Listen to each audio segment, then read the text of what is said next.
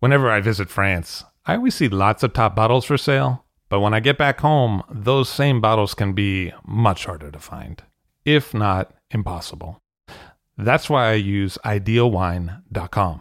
At idealwine.com, I can buy wines directly from France for delivery directly to my home. They have new auctions every week, and the fixed price selection is equally awesome. Clos Rougeard, Chateau Reyes, and Ulysse Cologne, as well as many more greats from all over France, are regularly available on the website. Best of all, it is simple and hassle-free to buy them. Ideal Wine handles all the customs and logistics hurdles for you and for me. Wines are ordered with a couple of clicks, and then they arrive. It is simple. Check out idealwine.com for more information. That's IDEALWINE.com to find what you'd like to be drinking. I'll Drink to That, where we get behind the scenes of the beverage business. I'm Levi Dalton. I'm Erin Scala. And here's our show today.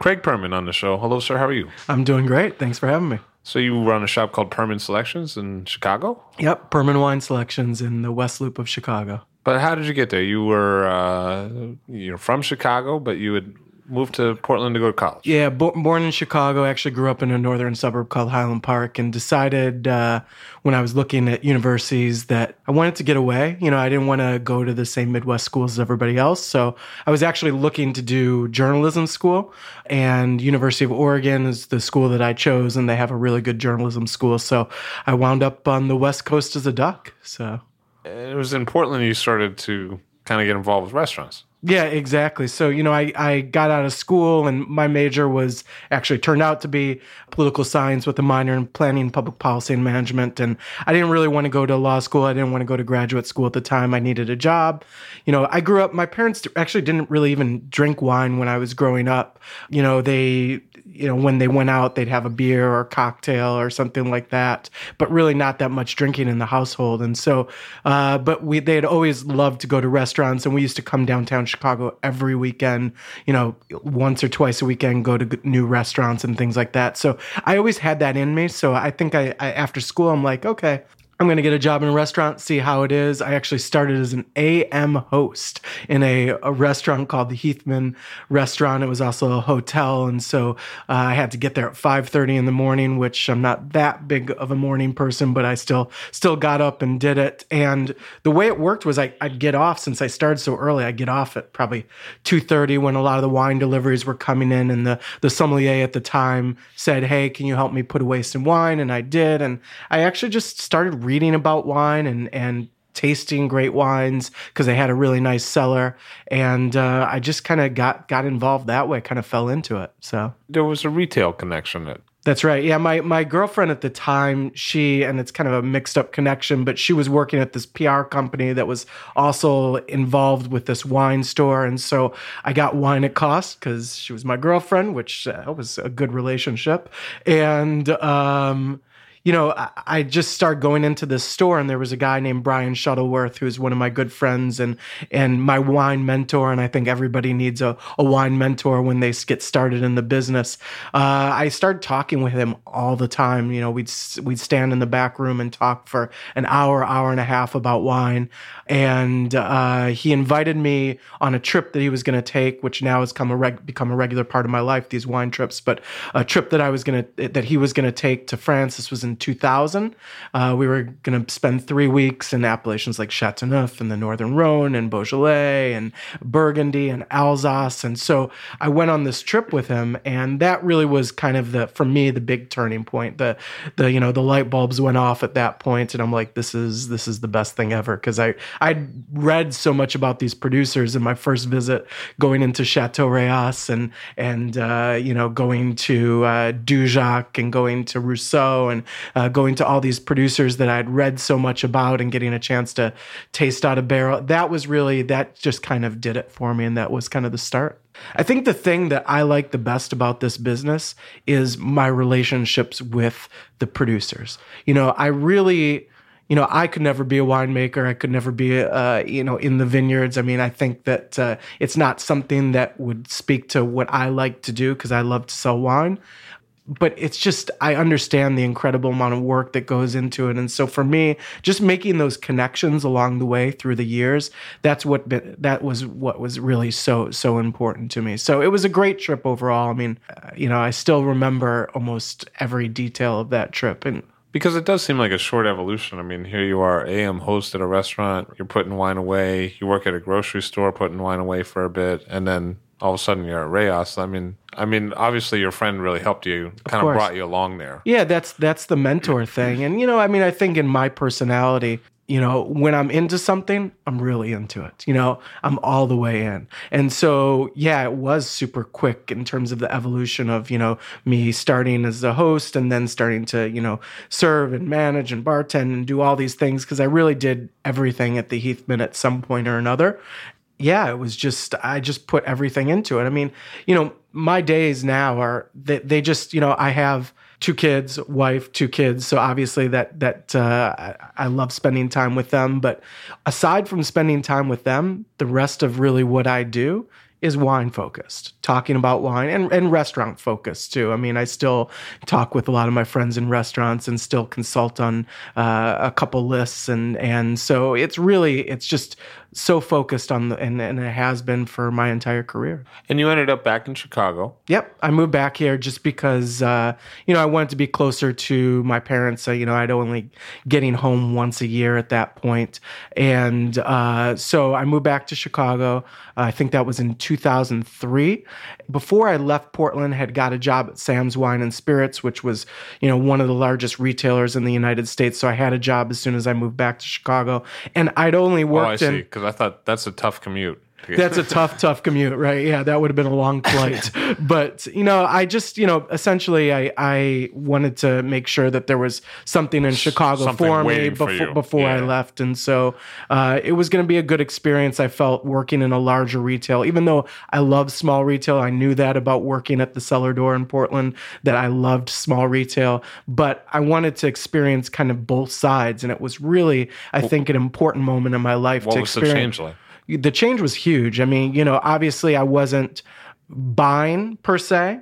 At a big store like that, there's usually 1 or 2 or 3 buyers. Sam's in those days, they had a head wine buyer, Todd Hess, who's actually owns a distribution company in Chicago. And then they had essentially people that worked the different departments that were involved in buying. So they definitely did have a say as well. But, it was, I don't want to say hard not, pulling the trigger and making the decisions because we had so much good wine at that store to sell. But it was, for me, an important step because I really got to know kind of the ins and outs of the business of Chicago wine, which is a story in itself.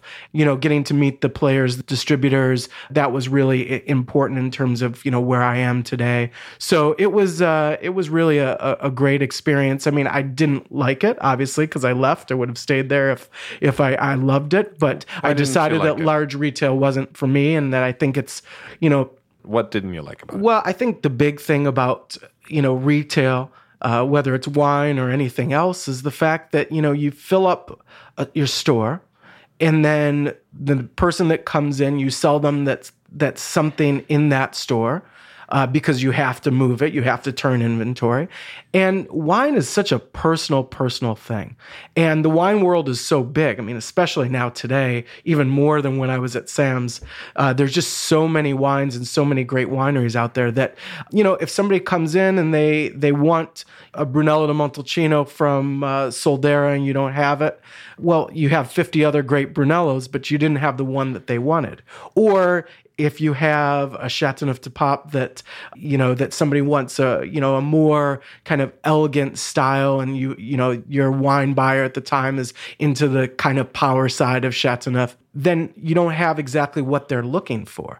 But yet you're still selling them something because that's what you do. So, I felt to me like it was just not the right way to do it. I'd rather be in a small store where, if you don't have what they want, you say, listen, I don't have exactly what you want, but I tasted this, and I can get it for you, probably be here tomorrow or the next day. So obviously there's different sides to our retail business. There's the side where people need a bottle right then, right there, and that's probably the majority.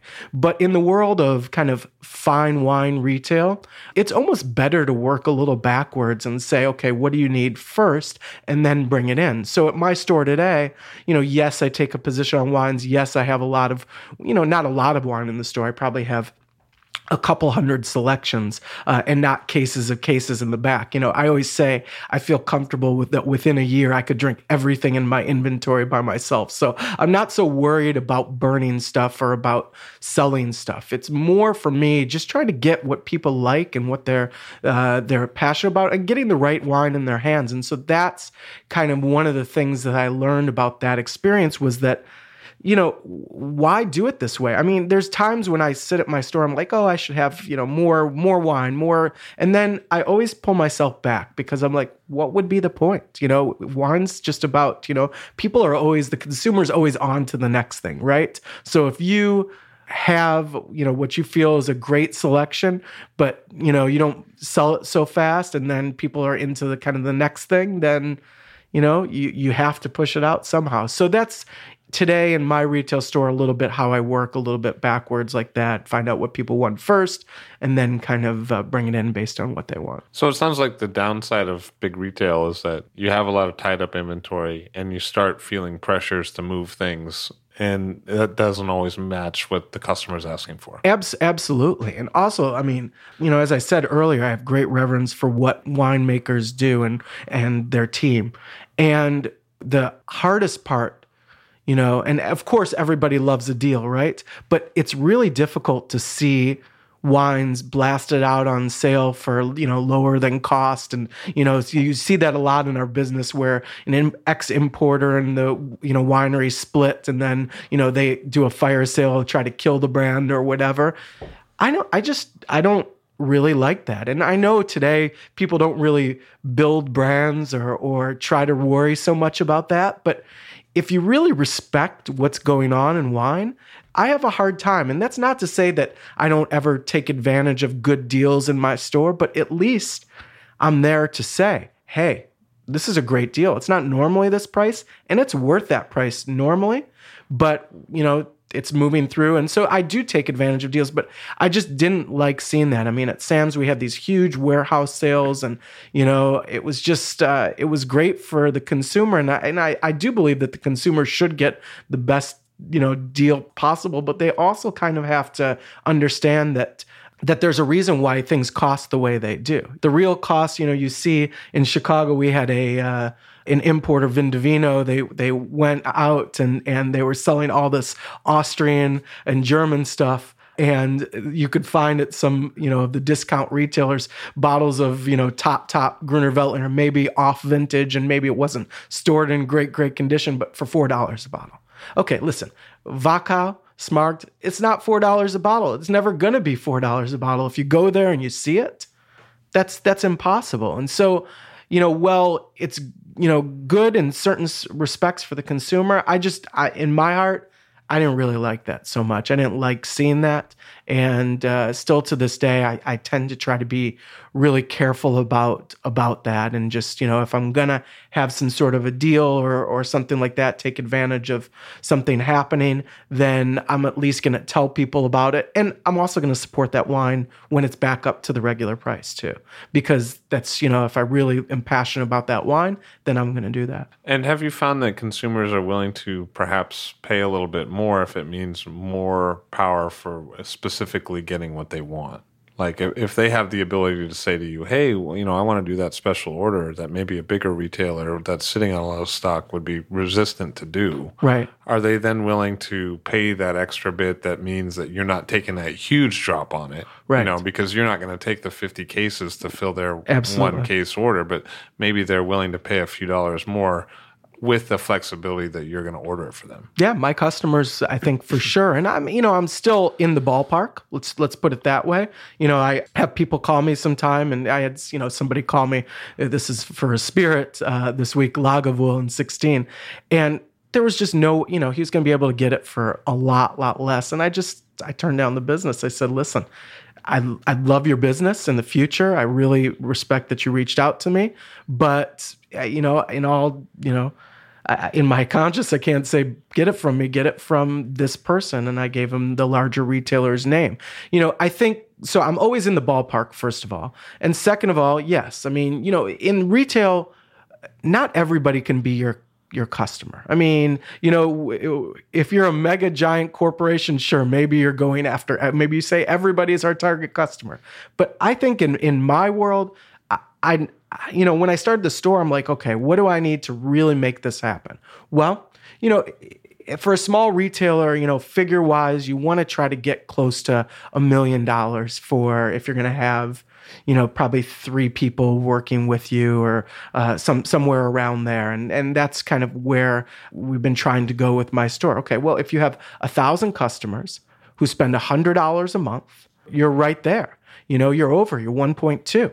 So I knew that I wasn't trying to go for the whole world. I was just trying to go for people that, really were happy for me to, give them advice and understand that you need in this business somebody looking out for you. You really do. I mean, even if you're a super savvy buyer, and I have a lot of really savvy buyers, it's really good to have somebody look out for you who has your best interest at heart. And I do with my customers. And maybe that doesn't make me the world's best business person per se, but I'm doing okay. And I've got some customers. So something's right in the world, I guess. I've often found that looking out for customers is often more of a restaurant perspective. And you worked in some restaurants after Sam's and before you started your shop. How did you see that evolution affecting your current viewpoint?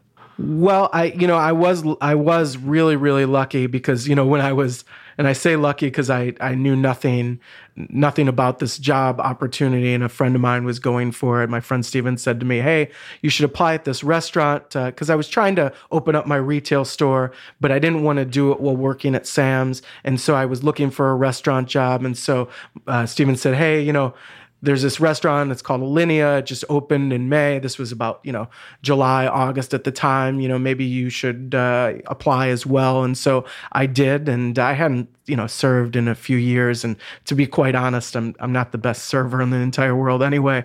But, for what that experience was, I actually fit in really, really well. And so I got back into the business at obviously a restaurant that a lot of people in the world know about because it's one of the best in the world, and certainly, one of the best in the United States. And it was a great experience for me. I mean, really, that level of service. I mean, Chef Achatz, I mean, he's so dedicated. I mean, I was often there really, really late each night. Most people had gone home, and maybe it was myself and the general manager at the time, Joe Catterson, and, Chef would be there, working on his computer at 3:30 in the morning, thinking of ideas and stuff like that. And that hard work and that attention to detail and what, what was instilled in us in terms of just trying to give the absolute maximum experience, that was definitely a character builder and definitely part of, my, who I am as a retailer today. And, I left Alinea because it really was a full-time job, and I was, so focused on it that I really wasn't focused on trying to get the store open. I was doing a little bit, but maybe not as much as I should have. And so I left. Full commitment. That full commitment. You have to be 100%. They only hire full-time employees, and that's not a lot of restaurants do. A lot of restaurants have part-timers and stuff like that. You just got to be all in when you're in a restaurant like that. And so, I left, and still have a great relationship with everybody today, and talk to those guys. And Chef's been an amazing supporter of the store, and Nick Kokonis, and they've been, and all, and actually a lot of their sommeliers now, and they've all been just so supportive of my business. I have a lot of people from their restaurants next to Alinea that come in and shop at my store, which I'm super proud that I have lots of industry people that come in and shop in my store. So, but I left and I worked at a restaurant called Butter at the time, and it was not, I had a friend that was working there, and it wasn't, a great restaurant from the business side, but there was some super amazing chefs that worked there. I got a chance to work with Ryan Poley and Lee Wolin and Gaetano Narduli, who are all great chefs. And it was just from that, again, it built my kind of web of network. And then after that, I went to work with the Blackbird, Avec, One-Off Hospitality, Paul Kahn, Donnie Medea. I can't say enough good things about those guys. I mean, Paul, when I opened my store, essentially called everybody he knew, his childhood friend, his wife's brother, everybody, and said, "Hey, you're shopping here." And that was really important, especially in the early days of my store, to have such great, support. And working with One-Off and working at Blackbird and Avec, which are institutions in Chicago, they too have that same level. It's just in a different approach. It's kind of in a more laid back approach. But, everybody that works for them also is super dedicated to customer happiness and satisfaction. And so it's just, kind of a different kind of approach. But those were really important moments in my retail career, I say, because without working at those restaurants, I don't think my store would be as successful as it has been in the first few years. I just don't think that would have been possible. So it seems like the chef community in Chicago is pretty supportive of chefs and other people. Yeah, absolutely. I mean, I don't think, there is a competitive nature in Chicago, but, I think for the most part, there are a lot of people that, share ideas and everybody seems to be willing to help each other. And so it is a pretty close-knit community. I mean, I really feel like Chicago, it's a great restaurant. Great restaurant scene in Chicago. But the chefs seem pretty tight together. So if I had never met Paul Kahn or Grant Atkins, what should I know about them? Coming from a former employee, what'd you see? Both great guys, both different personalities. Chef Atkins, again, super driven, amazingly creative. It's weird to think that we're about the same age. And just to see that focus and that level of commitment. And he's actually, the thing to know about Chef Atkins, because, a lot of times, in those 3 Michelin star restaurants, you expect chefs that are like super, yelling at the staff or whatever. And I'm not saying that he doesn't run a tight ship for sure, but he's got a great sense of humor. I mean, we always had a lot of laughs when I was there. And he really, even though he ran a tight ship, he really did let people have some creative freedom in terms of what they did at that restaurant. I think it makes it a better restaurant. And then, Paul, I mean, great guy, won't let me call him chef, so I have to call him Paul. But great guy who's definitely, he's been in the press a lot lately and deservedly so, because they have a new restaurant, Nico, and he got the James Beard thing, and and there's all these articles about how he won't do these TV shows and doesn't really want to be, and that's just because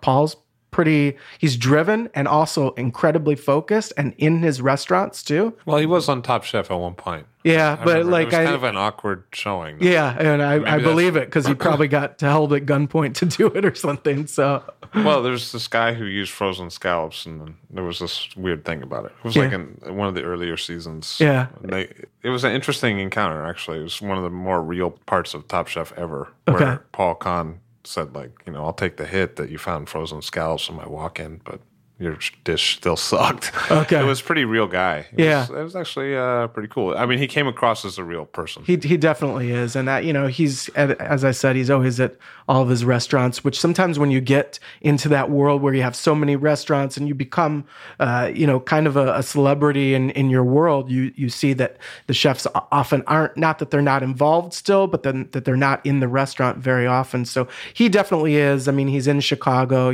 hanging out with his wife, Mary, a lot. And they still shop, this is the thing. They still shop at my store. And he doesn't need to shop at my store. He could probably get some wine from some of his own restaurants. But that's an amazing credit right there. I mean, what a great supporter right there. So I can't say enough good things about him and about all their crew too. I'm still friends with. I just helped a friend, Brian Houston, open a restaurant, Boltwood. I helped with the wine list there. So he was the chef de cuisine at Publican and just moved up to Evanston, where he's from, and so still friends with a lot of those guys. And it's been great. So. And how did you get about opening your own store? I mean, I believe that the licensing situation is a little difficult in Chicago. Yeah, it is. I mean, there's a reason why there's not a lot of small independent stores in Chicago. And the reason is the city of Chicago does a lot to make it difficult to get that license under the name of zoning, under the name of alcohol is dangerous and bad and all this kind of stuff that, maybe still exists from Prohibition back in the day. But, when I opened the store, the way it worked is you would essentially find a space, you'd sign a lease. It probably wasn't zoned correctly. There's probably no way it was zoned correctly. And then if it's not zoned correctly, immediately your license would get kicked back and you go through the zoning board of appeals, and which, you have to get a lawyer or architect, and takes 3 months. And by the way, you still have a lease. And by the way, you also have to build it out. And then you might not get the license. So, it's a big investment in a business that's, it's relatively a low margin business. So it's hard to recover that money if you're putting so much in before you even have the lights on. And so I was lucky because a friend of my mom had said, hey, there was this lady, she's selling her store. She's in the West Loop. You should go talk to her. And I did. And it took me almost a year probably to convince her to sell me the store. And so I bought an existing business. And, there you make the sales agreement contingent upon you getting the license and there's no risk. And so it was really a win-win situation for me.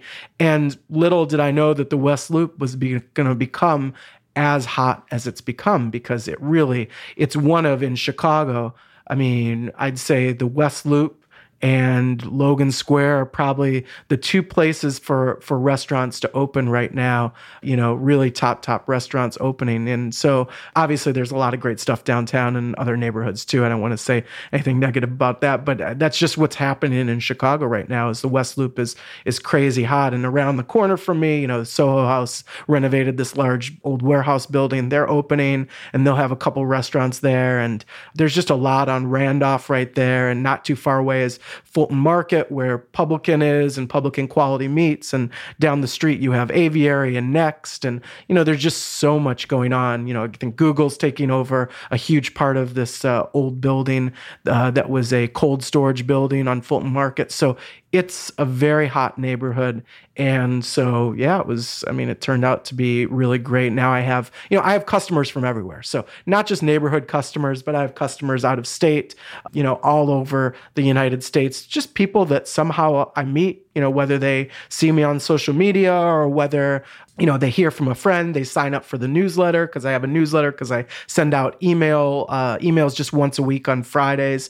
I don't do too many blasts. And so people just, see that and order from me, and I'll ship. And then I also have people come out from all over the Midwest too. I have customers in Indiana and Michigan and Wisconsin, and the West Loop's centrally located. That is ultimately why I chose that space, was because it's right off the expressway and it's right near the Loop, which, you have lots and, over 1 million people working every day. So that was the reason. Was I always felt like I was going to be a destination store, and I wanted my customers to have access from all over Chicago. So that's essentially why I did say yes to that one situation, aside from the fact that it was a great opportunity for me to do it at a very low risk. What's the Chicago wine customer at retail like?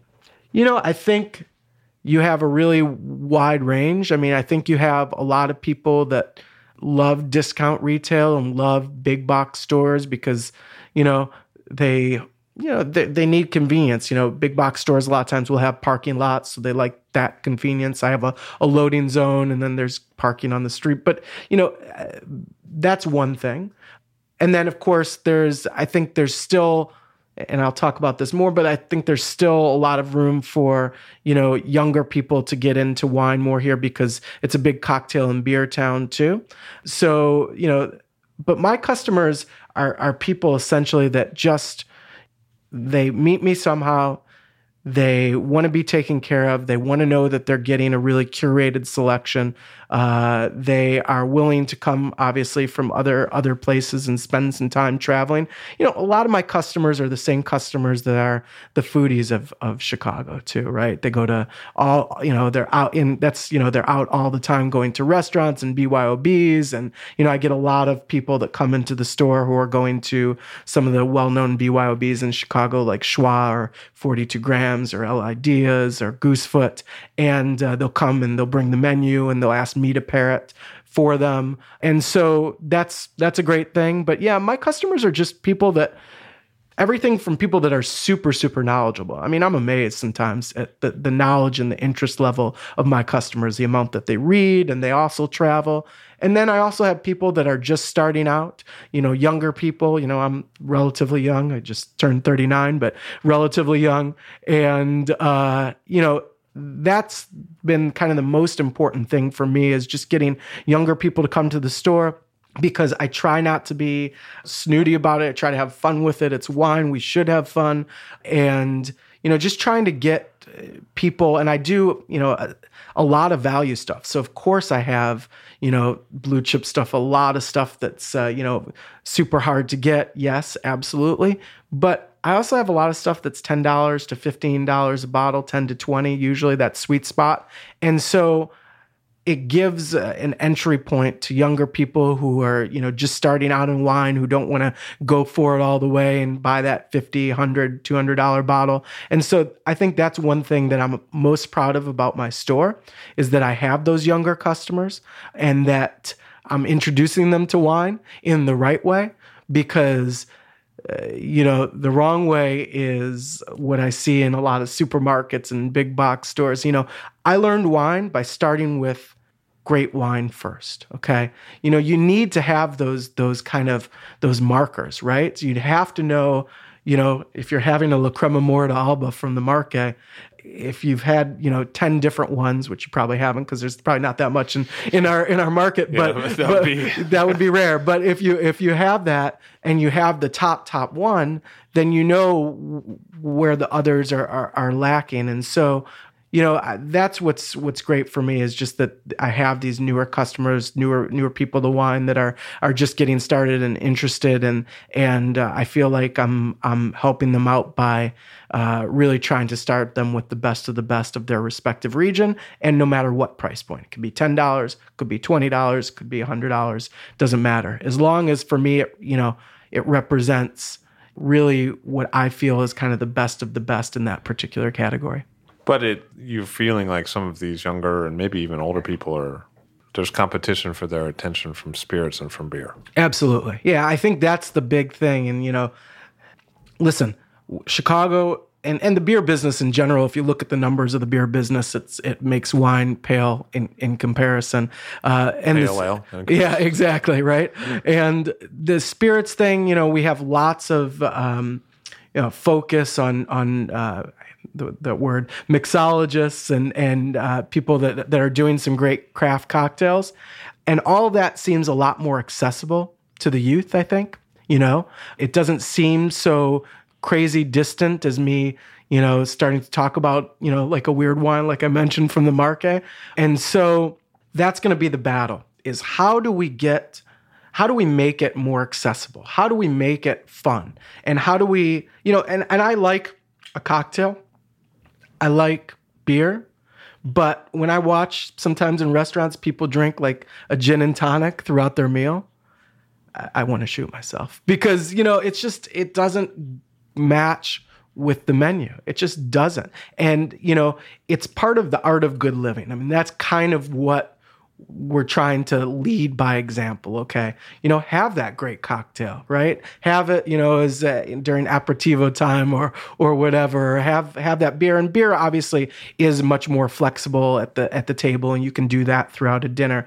But obviously my focus is wine. And so I'm always going to, ring the bell and get the bullhorn out when it comes to, getting more people to drink wine and love wine and understand kind of how it can really enrich your life, both from a culinary standpoint And also from a travel standpoint, I try to get all my customers to, hey, go out obviously to California, go to Oregon, but travel elsewhere. Go to Piedmont.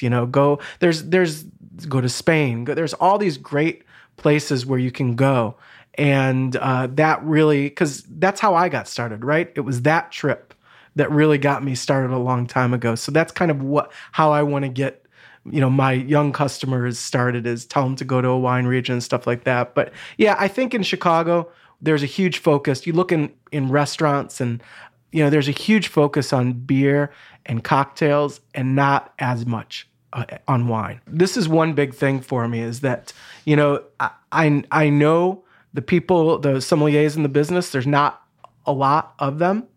And there's not a ton of jobs out there that pay a livable wage, that also provide an environment where, they can grow and get older and have family and have kids and have a real life and all that kind of stuff.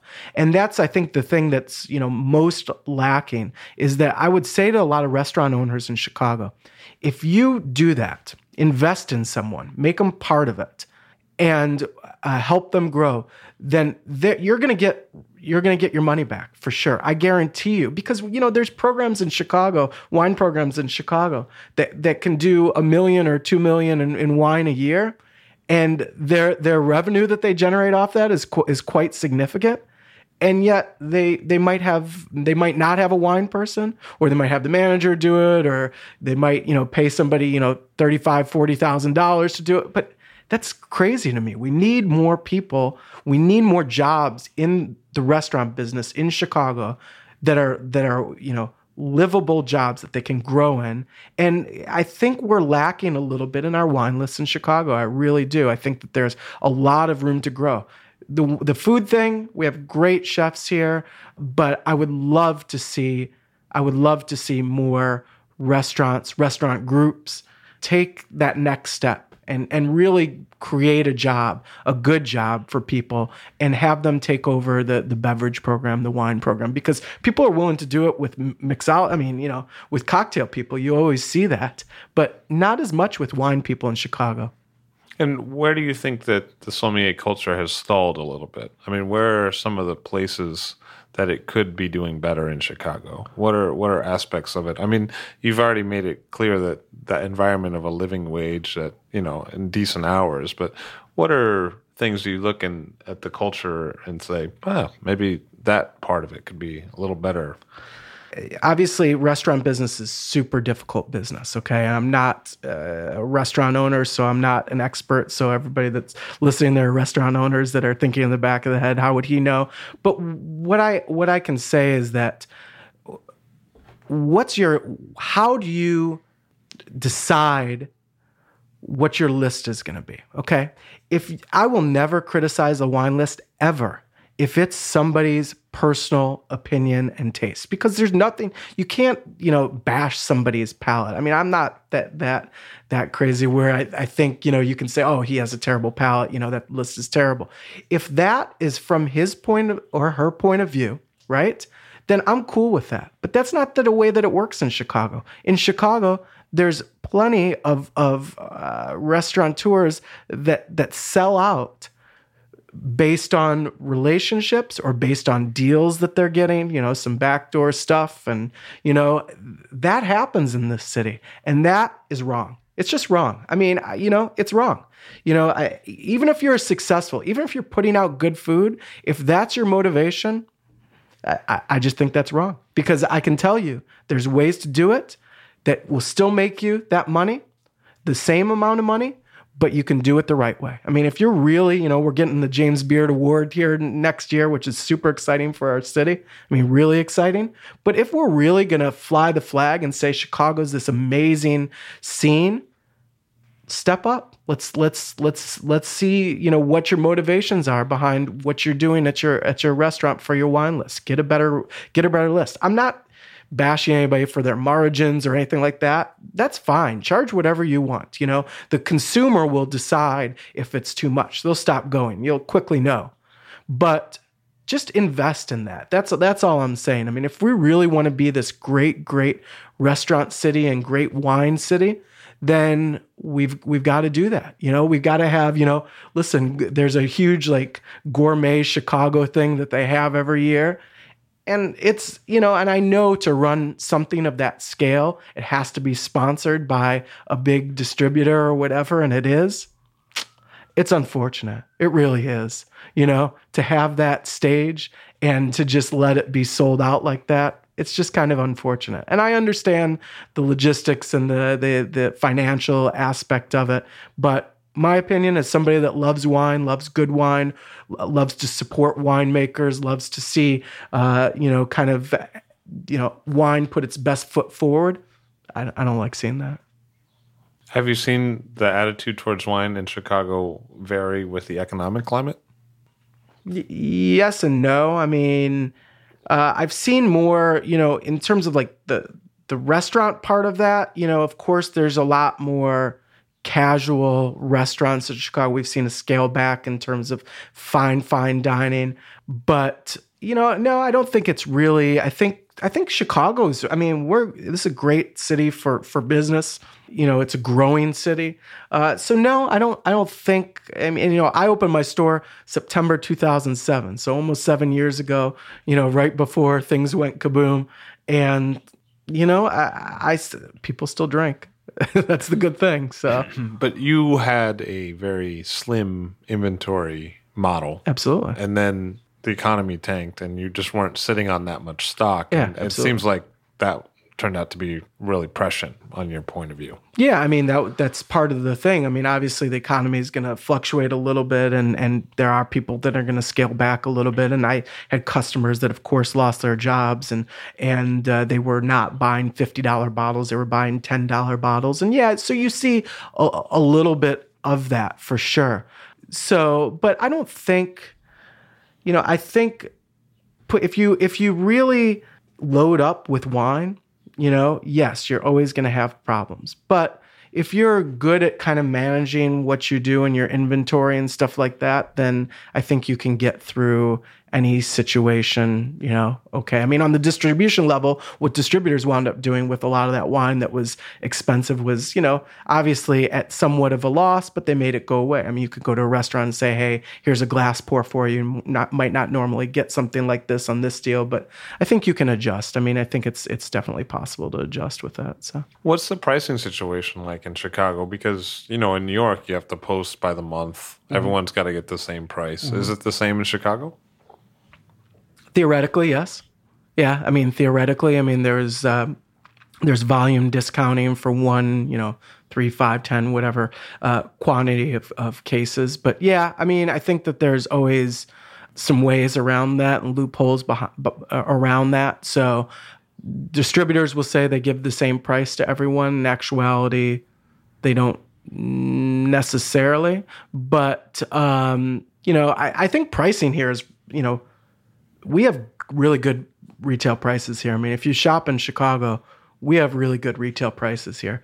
And is that because the market doesn't want to pay a lot of money? Like, is that because the consumer kind of has a ceiling on what they want to pay? Or? I think it's because there's, over 100 distributors.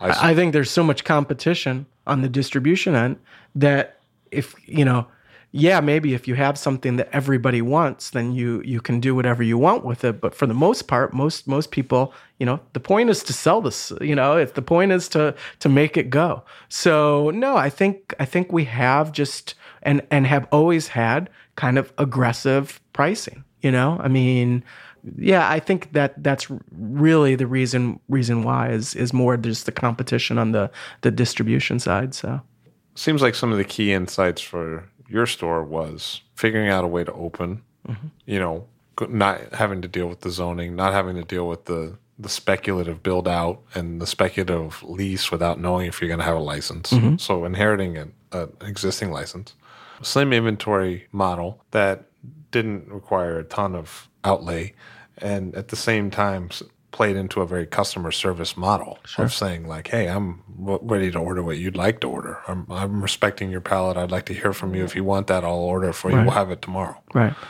And then at the same time, another aspect of that is going DI and finding things. And sort of an outgrowth of what you talked about before, which was you like to take the trips, you like to meet the producers, and now you're bringing back things direct to the store that aren't going through so many other channels, and you're able to offer them for a little less. Right. Yeah. I mean, they are still, because I have to, like everybody else, play by the rules. So they are going through a distribution channel, and distributors do make a margin on it. It's just a lot lower than normal, and I'm buying it all, so there's never any issue with that.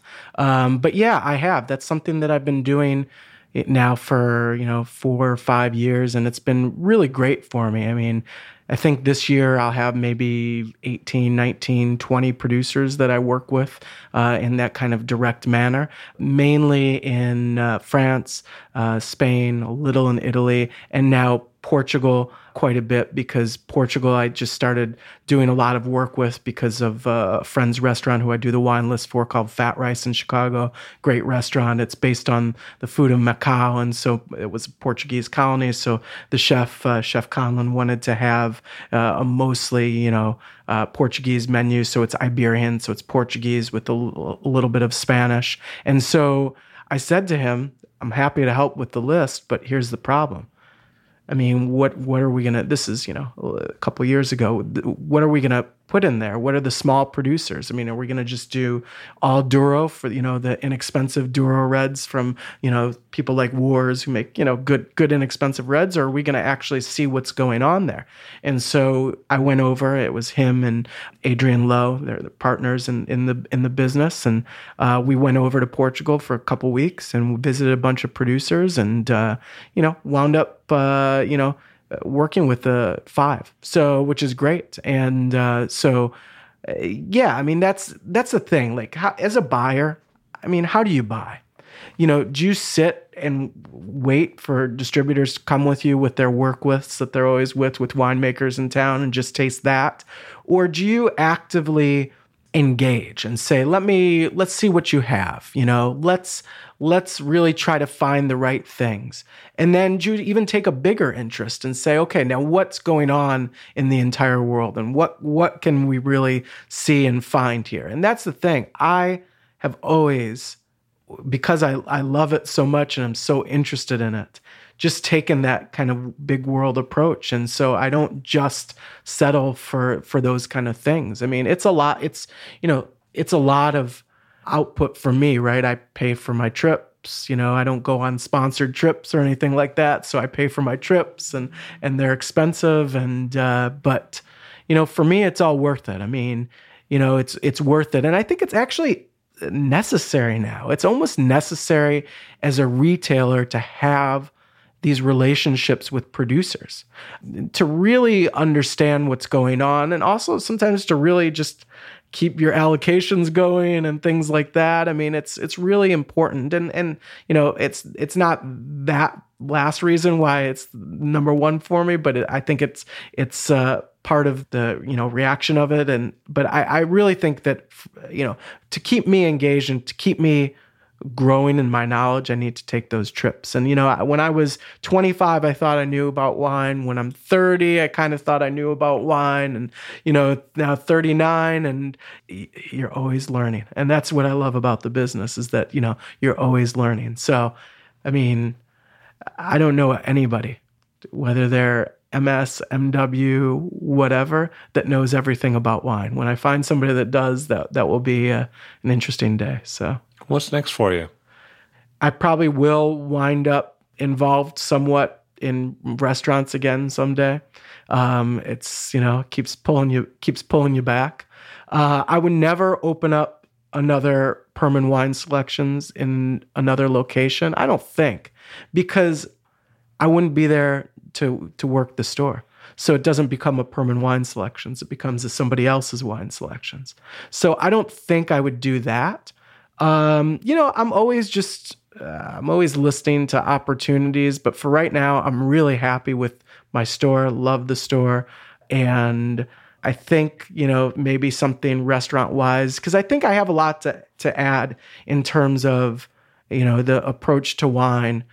given that I think that there is still a lot of room to grow in our industry in the restaurant sector for wine lists. So yeah, maybe something on those lines, and maybe I do another store someday somewhere, but I don't think it would be a Perman Wine Selections. I don't think it would be the same exact feel, but maybe something slightly off that. So Craig Perman, he's taken a big world approach to a small scale store in Chicago. Thank you very much for being here today. Listen, thanks for having me. I appreciate it. Craig Perman of Perman Wine Selections in Chicago.